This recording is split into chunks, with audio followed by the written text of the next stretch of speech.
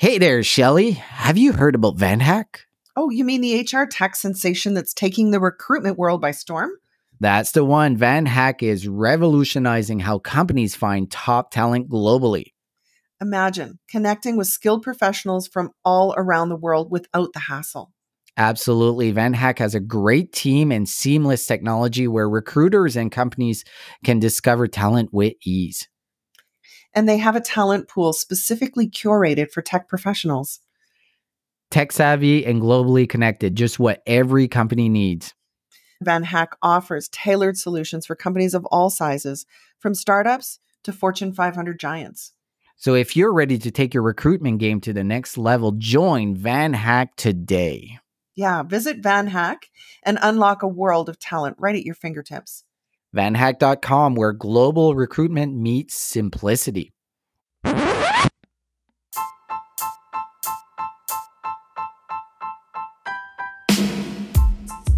Welcome to the Recruitment Flex with Serge and Shelley. I'm Serge. And I'm Shelley, and we talk all things recruitment starting right now. Bonjour and welcome to the Recruitment Flex. I'm Serge and I'm flying solo. Shelley is somewhere in Europe right now. She's having tons of fun. But on that note, I think she's going to be pretty upset because I have one of her favorite people in the industry joining me, Caitlin MacGregor, who's been on the show. I think this is the third time. She is the CEO at Plum.io. Caitlin, welcome to the show. Thank you so much for having me. And sorry to miss Shelley, but sounds like she's having a ball.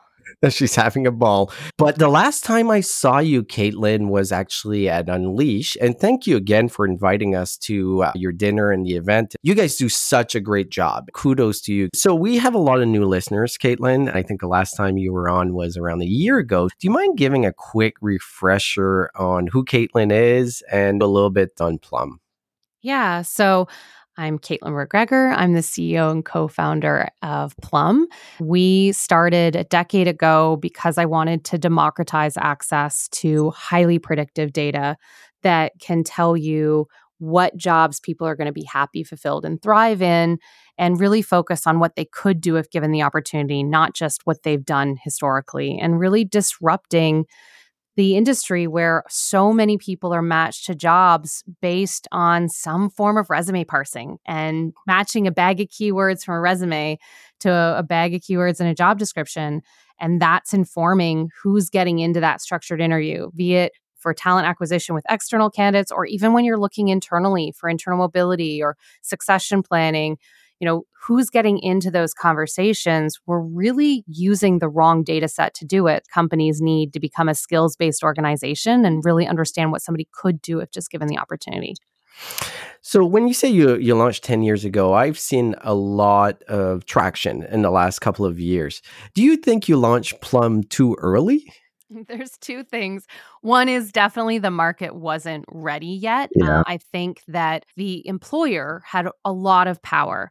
The relationship a decade ago still very much was, here's a paycheck, and in exchange, you show up Monday to Friday, 9 to 5, and do the work. And I don't care if you're happy or not. This is the contract we have in place. And we've seen through COVID and post-COVID that the balance between the individual and the employer has completely shifted. And that if the employee isn't being utilized to their strengths, if they're not able to feel like they're contributing and growing, then they'll leave. They don't need to change cities anymore to get a new job. They can go anywhere. You'll see people on their resume now saying that they've been at a place for 6 months or 9 months or a year, whereas before, everybody felt compelled that they needed to stick around for at least 2, if not 3, if not 5 years to show loyalty. Right now, people are walking with their feet and going to the opportunities that are going to set them best up for success. And there's a real labor crisis now. Employers can't find enough skilled talent to fill all their unfulfilled roles, and they can't hold on to the employees that they have long enough. And so it's really changing this need that whatever they were doing 3 years ago to attract, hire, and retain employees, it's not working anymore. So now companies are finally ready to say, okay, we know that the way we've been doing things for a long time doesn't work, but now they have the appetite to actually make the investment in doing things a better data-driven way. And so, yes, the market is absolutely ready. The other part of it, though, is that we spent the first 6 years really just perfecting the science. Everything we do is based on best practices from industrial organizational psychology. And we really wanted to take this data out of the hands of really expensive, hard to understand consultants and turn this data into technology so that it could scale to every person, every role, and match everybody across the employee life cycle. We had to get the science right. So I appreciate that time. But yes, it's really been in the last 3+ years where we found our stride with large global enterprise organizations using this data on all their candidates and employees. I completely agree. I think we've seen a massive shift since the pandemic, maybe even a little bit before the pandemic, of what hiring looks like, what talent retention looks like. But one Sunday morning, I open my news feed and I'm going through the New York Times and I saw a talent article, and highlighted in that article was Plum. And I thought it was really interesting because what I've seen in the industry is there's a sea of sameness in a sense. There's a lot of players that are saying they're doing something very similar that Plum is. So for you to be highlighted as really the leader of doing this, that must have been pretty good for your ego, right? Yeah, being on the cover of the business section of the Sunday New York Times was pretty amazing. It allowed a lot of our CHROs and senior stakeholders to take this to their CEOs, take this to their other executives, and talk about how this is beyond just an HR function. If companies don't have enough of the right talent in their organization, it's really impacting companies' ability to succeed. And so for the New York Times to pick up on, this is not just a siloed human resource issue. This top 3 boardroom business problem was very validating. And, it was good at pointing out a lot of people, when they think about industrial organizational psychology, they either think of unfounded science. This is more of a cult than it's science. So everybody Yes. likes their Myers-Briggs, but it's not founded by any peer review or any scientific validation, and really debunking that a lot of our understanding of quantifying soft transferable skills is either held by these consultants that make it seem very difficult and convoluted, or the ones that we're familiar with are so far away. They're more like snake oil than anything, Yeah. that as much as in 2023, people understand the importance that the hard skills that we all covet, the shelf life on them is very short. 5 years ago, you may have tried to hire a Ruby on Rails developer. Now nobody cares. That's completely outdated. That's almost a check against you. We know the shelf life of hard skills is diminishing rapidly. We know the value of these transferable innate talents, like people's ability to innovate, communicate, execute. But it's hard because a lot of people either have that snake oil understanding of it, so they're very hesitant, which is for good reason, or they feel like it's inaccessible because you have to pay huge consultants to get the Yes. accurate data. So few people recognize how far the industry has come and how we can take science and technology and really understand people's potential for every single candidate, every single employee, to be able to provide all these insights in, say, who are the best people to upskill, who are the ones that are going to perform best long term. The article was really good at segmenting that the industry has evolved a lot, but people's understanding of it may not have yet.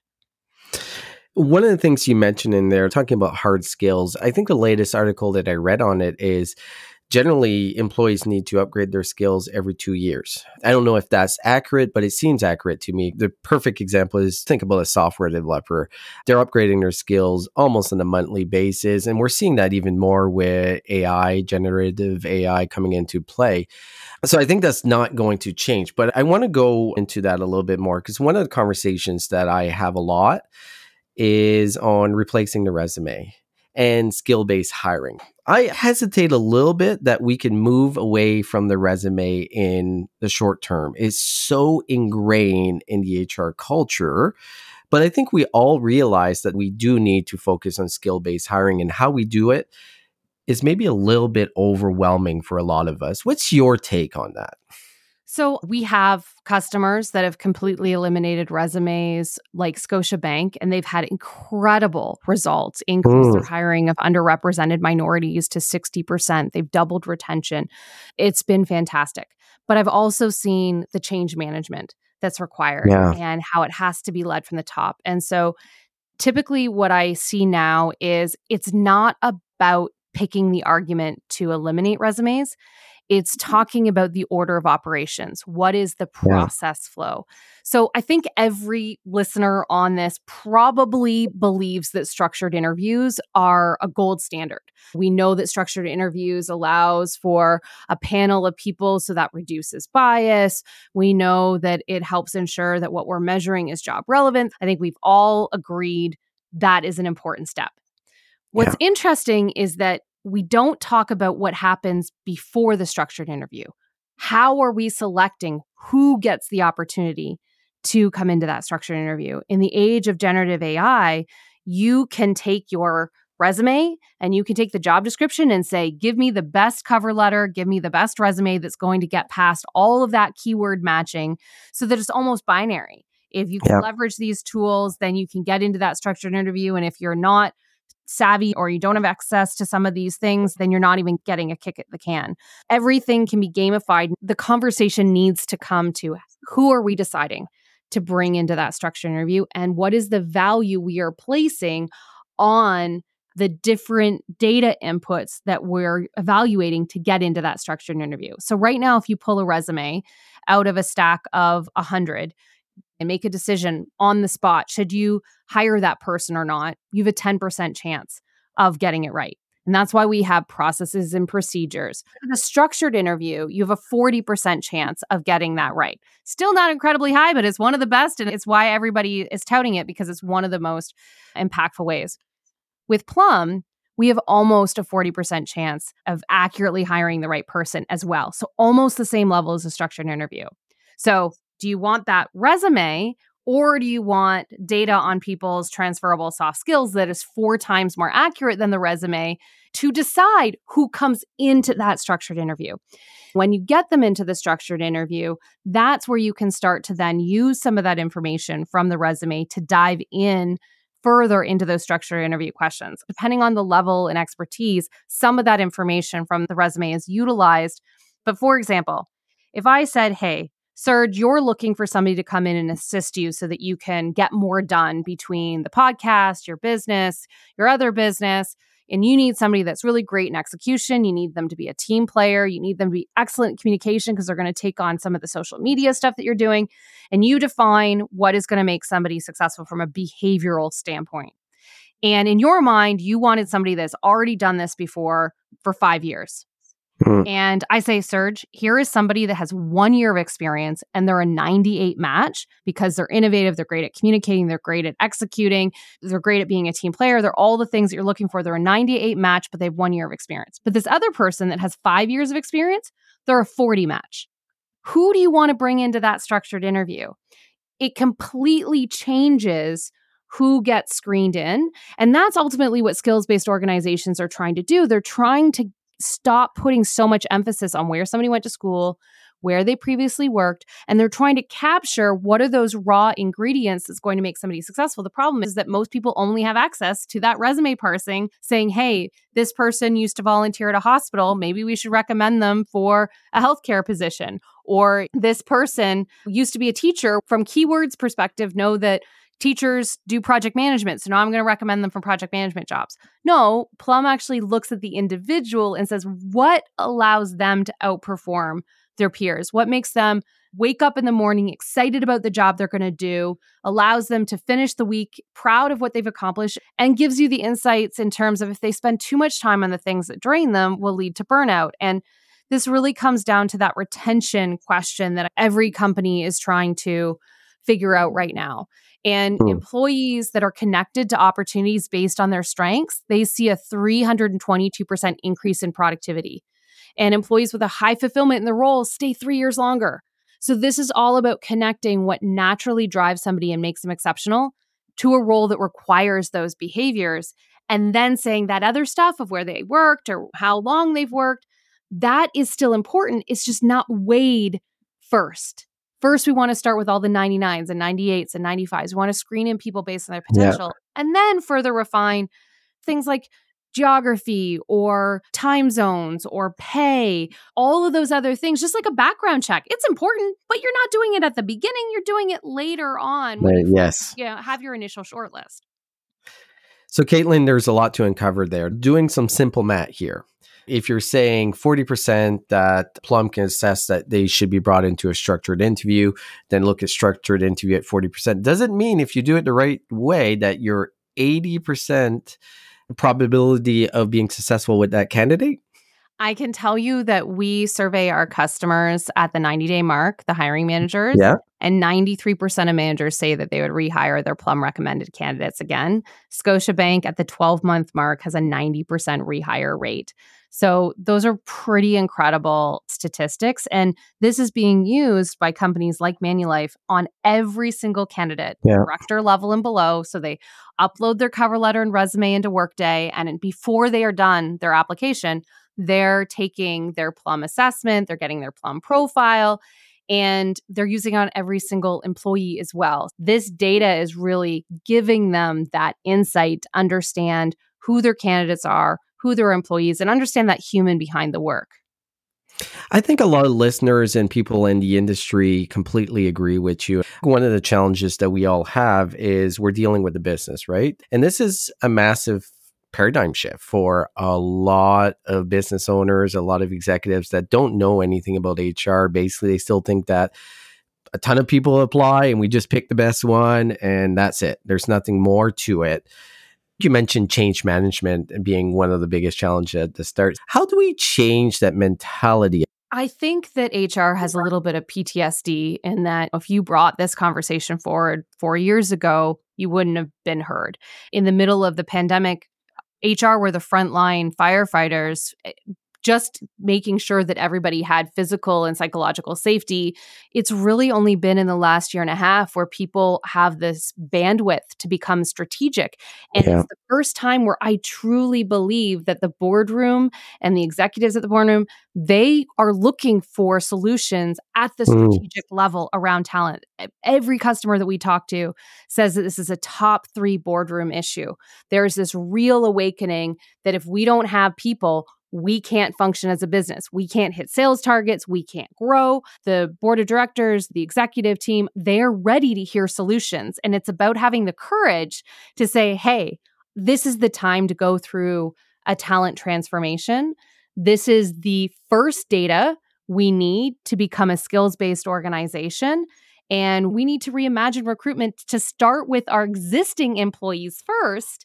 Yes. And then when we can't fill the role internally, that we go externally. This is very similar to the evolution that we've seen with sales and marketing. So a decade ago, if sales targets were missed, marketing would point at sales saying, you guys didn't do a good enough job closing our leads. And sales would post to marketing saying, you didn't give us good enough quality leads. And it was very siloed. Whereas we've seen this evolution of chief revenue officers really bringing sales and marketing under the same roof. CHROs should really be bringing the functions of talent acquisition and talent management together so that we're seeing that first we're supporting our existing people, then we're going externally. But historically, the budgets have been much higher in talent acquisition. We've thrown boatloads of money at pay-per-clicks and sourcing and really underinvested in our existing individual people. And now because retention is so poor, there is an appetite to finally invest in their people. And so they're really open to suggestions and really open to innovative approaches.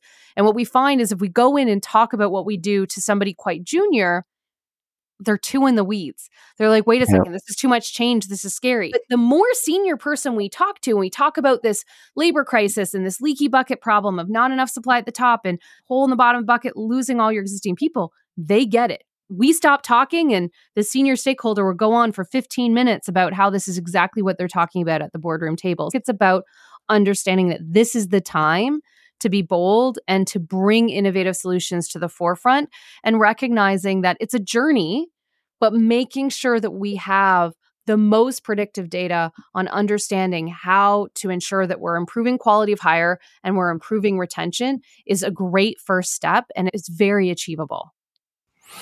I love it. I definitely think that we're seeing that progress. We're having the conversations that we haven't had ever, especially at the C level. You mentioned a little bit earlier, and it's really a hot topic around bias. So, looking at a recent study, shared that 65% of hiring managers scan candidates' social media profiles.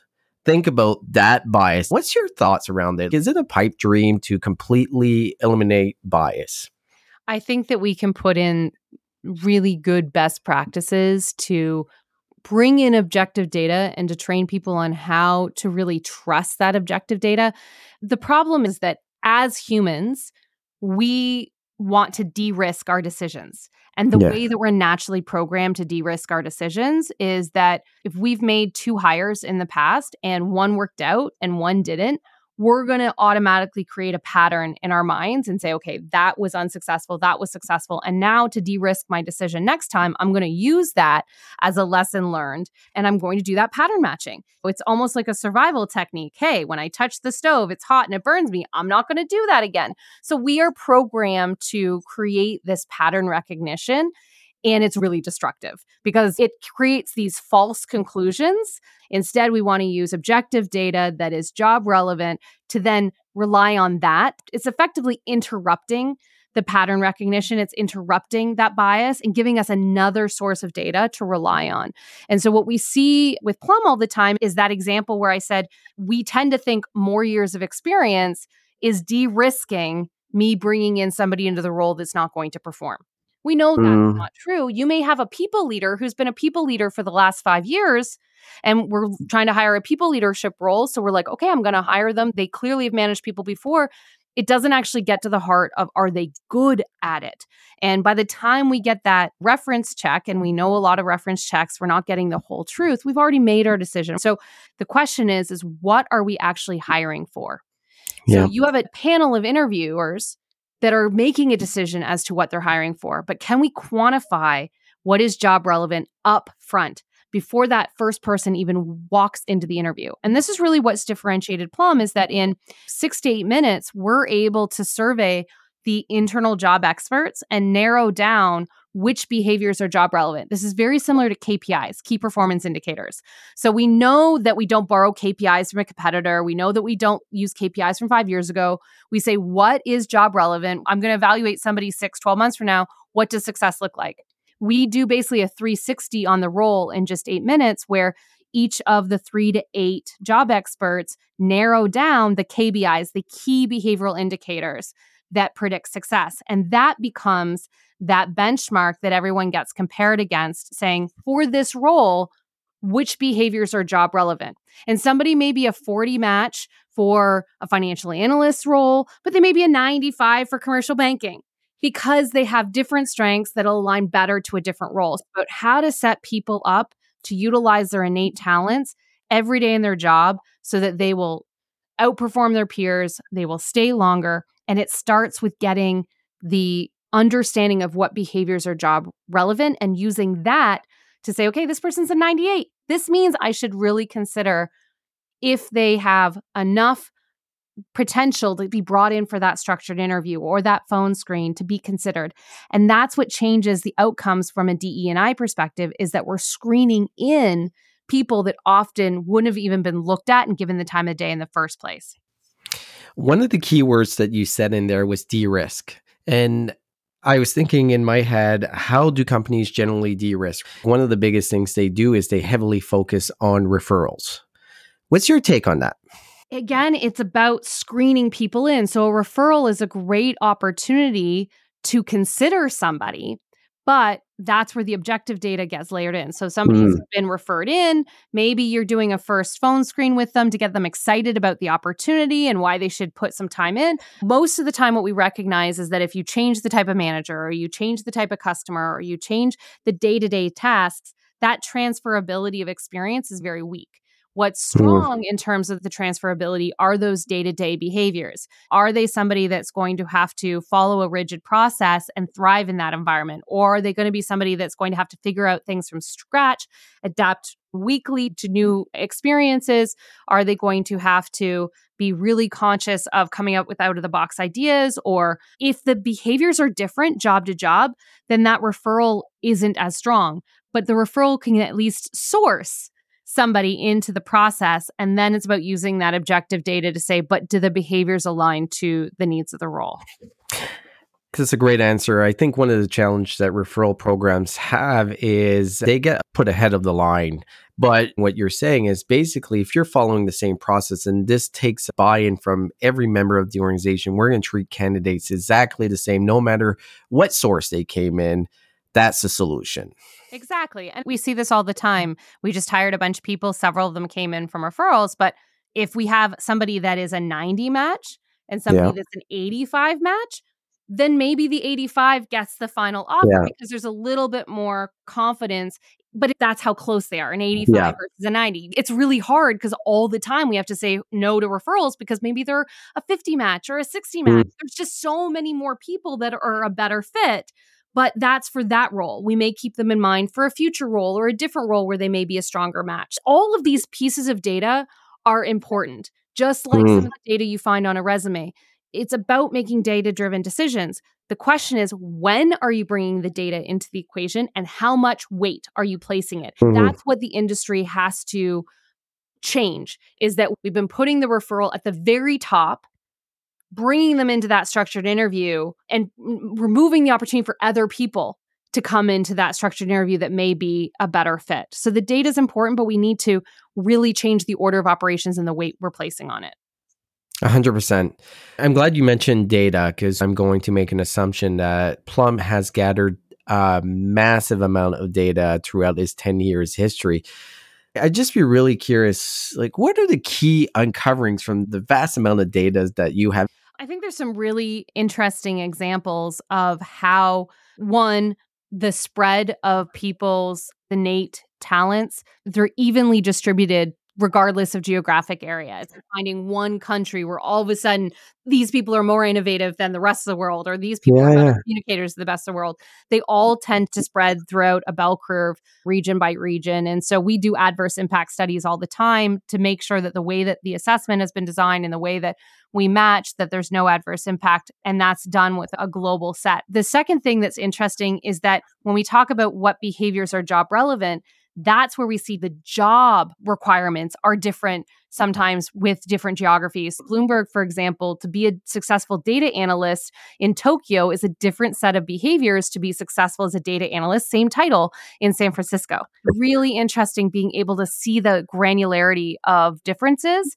And then sometimes with Scotiabank, when we started in campus recruitment, they had 33 different jobs that they had gone through that 8-minute process to understand which behaviors were needed. When we did the analysis, we saw that actually there were only about 16 differences of profiles, that several of the job titles actually had the same behavioral requirements. So we were able to bring those behavioral needs together. So fascinating that seeing sales, for example, there is no one size fits all in terms of what makes a successful salesperson. You want to get the specificity of your organization at your time, who you're focusing to, and not rely on somebody else's. Just that importance of the more specific you can get to what are the behavioral needs at your company, the greater predictive validity there is at being able to say these people are going to have a higher quality of hire and they're going to stay longer.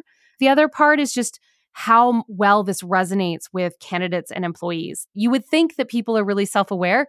They're not. So when they get their own Plum profile and they see their professional development guide, their talent guide that breaks down what behaviors drive them and what drains them, they're so grateful to have a language to communicate what makes them exceptional and kind of a GPS that says, hey, if you're working on conflict resolution, these are the type of TED Talks that you should look at, or books you should read, or LinkedIn learning courses you should take, and that directional of where they'll get the biggest ROI, and really helping the individual drive their own career development and change the nature of conversations that they're having with their managers and their peers and their one-on-ones, and enabling them to put their hands up. Our tagline is that when people flourish, business thrives. And if you give them the data and the tools, they can really drive their own career development if you can enable them with this data to allow them to be more self-aware. I'll tell you, I did a Plum profile and I thought it was bang on. But there's a couple other people that I know did it. And to your point, some of it shocked them. But when they started thinking about it and going more in depth, it just started a conversation in their head. And it was, yeah, this makes sense. And redirected their career paths in a way of what they like and what they want to be focused on. So, Caitlin, moving on to a little bit of a different topic. If we look at the last 2.5 years, but even in the last year, we're seeing kind of two classes, right? We're seeing what I call the laptop class that are getting laid off, where it's a little bit harder than it was a couple of years ago. And we're still seeing a huge demand when it comes to hospitality, retail, skilled trades. And now we're already halfway through the year. Like, take out your crystal ball. What should we expect in the next 6 months when it comes to the world of recruitment or even the world of work? I think that we've definitely seen tons of layoffs in the tech sector, and it gets so much press and Yes. big named companies that we often use a lot of their software. And I think it was really skewed the view of what's actually happening. SHRM was just reporting that the number of unemployed people has stopped dropping since May. It's leveled off again. We're seeing that, yes, we had a few months there where it looked like maybe some of those layoffs were going beyond tech. But personally, I think it's a blip. When we Yeah. talk to our enterprise companies, they're coming off of hiring freezes. They're trying to Mm, make sure that they are both investing in their existing employees, and that means helping them with internal mobility and development and rethinking about how they're going through transformation. There's going to continue to be that investment on their existing people, and that is new. I feel like a lot of companies don't have the maturity when it comes to talent management. It's a new endeavor and a new set of investments. So I think we're going to see that continue. But I also think that there's still going to be hiring of external people. There's fields like cybersecurity where there's 3.5 million unfilled cybersecurity roles in North America. And that problem isn't going away. So companies are going to continually try to fill those roles. And that's where deciding to maybe upskill their existing employees or training people that are new to the field are becoming more and more of a focus. I was just in Barbados last month for the graduating of 100 students in cybersecurity through a company that we partnered with called Protexa. And so Protexa used Plum to screen in who was going to go into their upskilling program, and then to use Plum as part of their professional development to help them through this 4-month intensive upskilling training. And so of those 100 graduates, the vast majority of them have already been hired into positions. And what's so amazing is that this is having a real impact on the GDP of Barbados. Historically, a lot of countries mm, like Barbados have really thrived through two areas: hospitality, which we know took a big hit in COVID and is not yeah. necessarily the most sustainable thing that a country can rely on. But the other source of revenue that a lot of countries have had is through remittances. This is a full circle moment for me because I studied international development. My graduating thesis was in remittances, and that's when somebody leaves the country, makes money, often a foreign salary, and then sends a portion of that money home. Remittances have had the biggest positive impact. This is an opportunity for people to not have to leave the country and instead take a remote job where these students right out of the gate are making $30,000 US a year as a cybersecurity analyst. And that is a huge steal for companies in the US and Canada to hire them for a 1-year contract at such a low cost. But also by the time they get to their second year, they're probably going to be making double that. And this is already probably going to be about 10 times what they would have been making locally. So huge, huge impact on helping fill those unfulfilled roles in Yeah. cybersecurity, huge impact on the economy of the country. And this is just the beginning of what I think remote work is really allowing us to do. So I think you're going to see more and more people realizing that to fill this labor crisis and solve for this leaky bucket, there's huge opportunities to think outside the box and really change people's lives and have big impacts on global economies. And this is all a good news story. What allows a company to thrive? And they're continuing to invest in people flourishing and in these out of the box ideas of filling the gap in this labor crisis, I think is what we're going to continue to see the latter half of this year, which is a much more positive story than what we've been hearing in the media, especially that's been dominated by the tech industry, which is such a small part of the actual labor force. Yeah, I think it's 3 or 4%, but it's minute. And you're completely right. But interesting perspective. I'm really glad you brought up the Barbados story because I had promised Jason I was going to ask you about that. Aside from that, Caitlin, so someone can get a hold of you by going to LinkedIn, finding Caitlin MacGregor. MAC, because I made the mistake several times, and also definitely check plum.io. Is there anywhere else they can find you? They can email me at caitlin@plum.io. It's CAITLIN at plum.io, and I'll direct them to the right person, or through LinkedIn, or just our general inbox is hello@plum.io. And then if people want to complete their Plum profile, they can take it right off of our website. I can also give you a link so that your listeners can unlock their professional development guide and see all 10 of their Plum talents and see exactly what drives and drains them. For everyone, I'll put this in the show notes and also on our social media posts. Definitely do check out that link because I know a whole lot of people have done it and found it fascinating, and it drove a lot of value, which I think is one of the big benefits of Plum. It's easy to do for the candidate, I found, and it's a really cool layout when you get it back. It's something that you can bring with you anywhere you go, which kudos for you guys doing that. So Caitlin, really appreciate you on the show. I'm sure we'll have you again in the near future, but enjoy your summer. Thank you so much. I really appreciate it.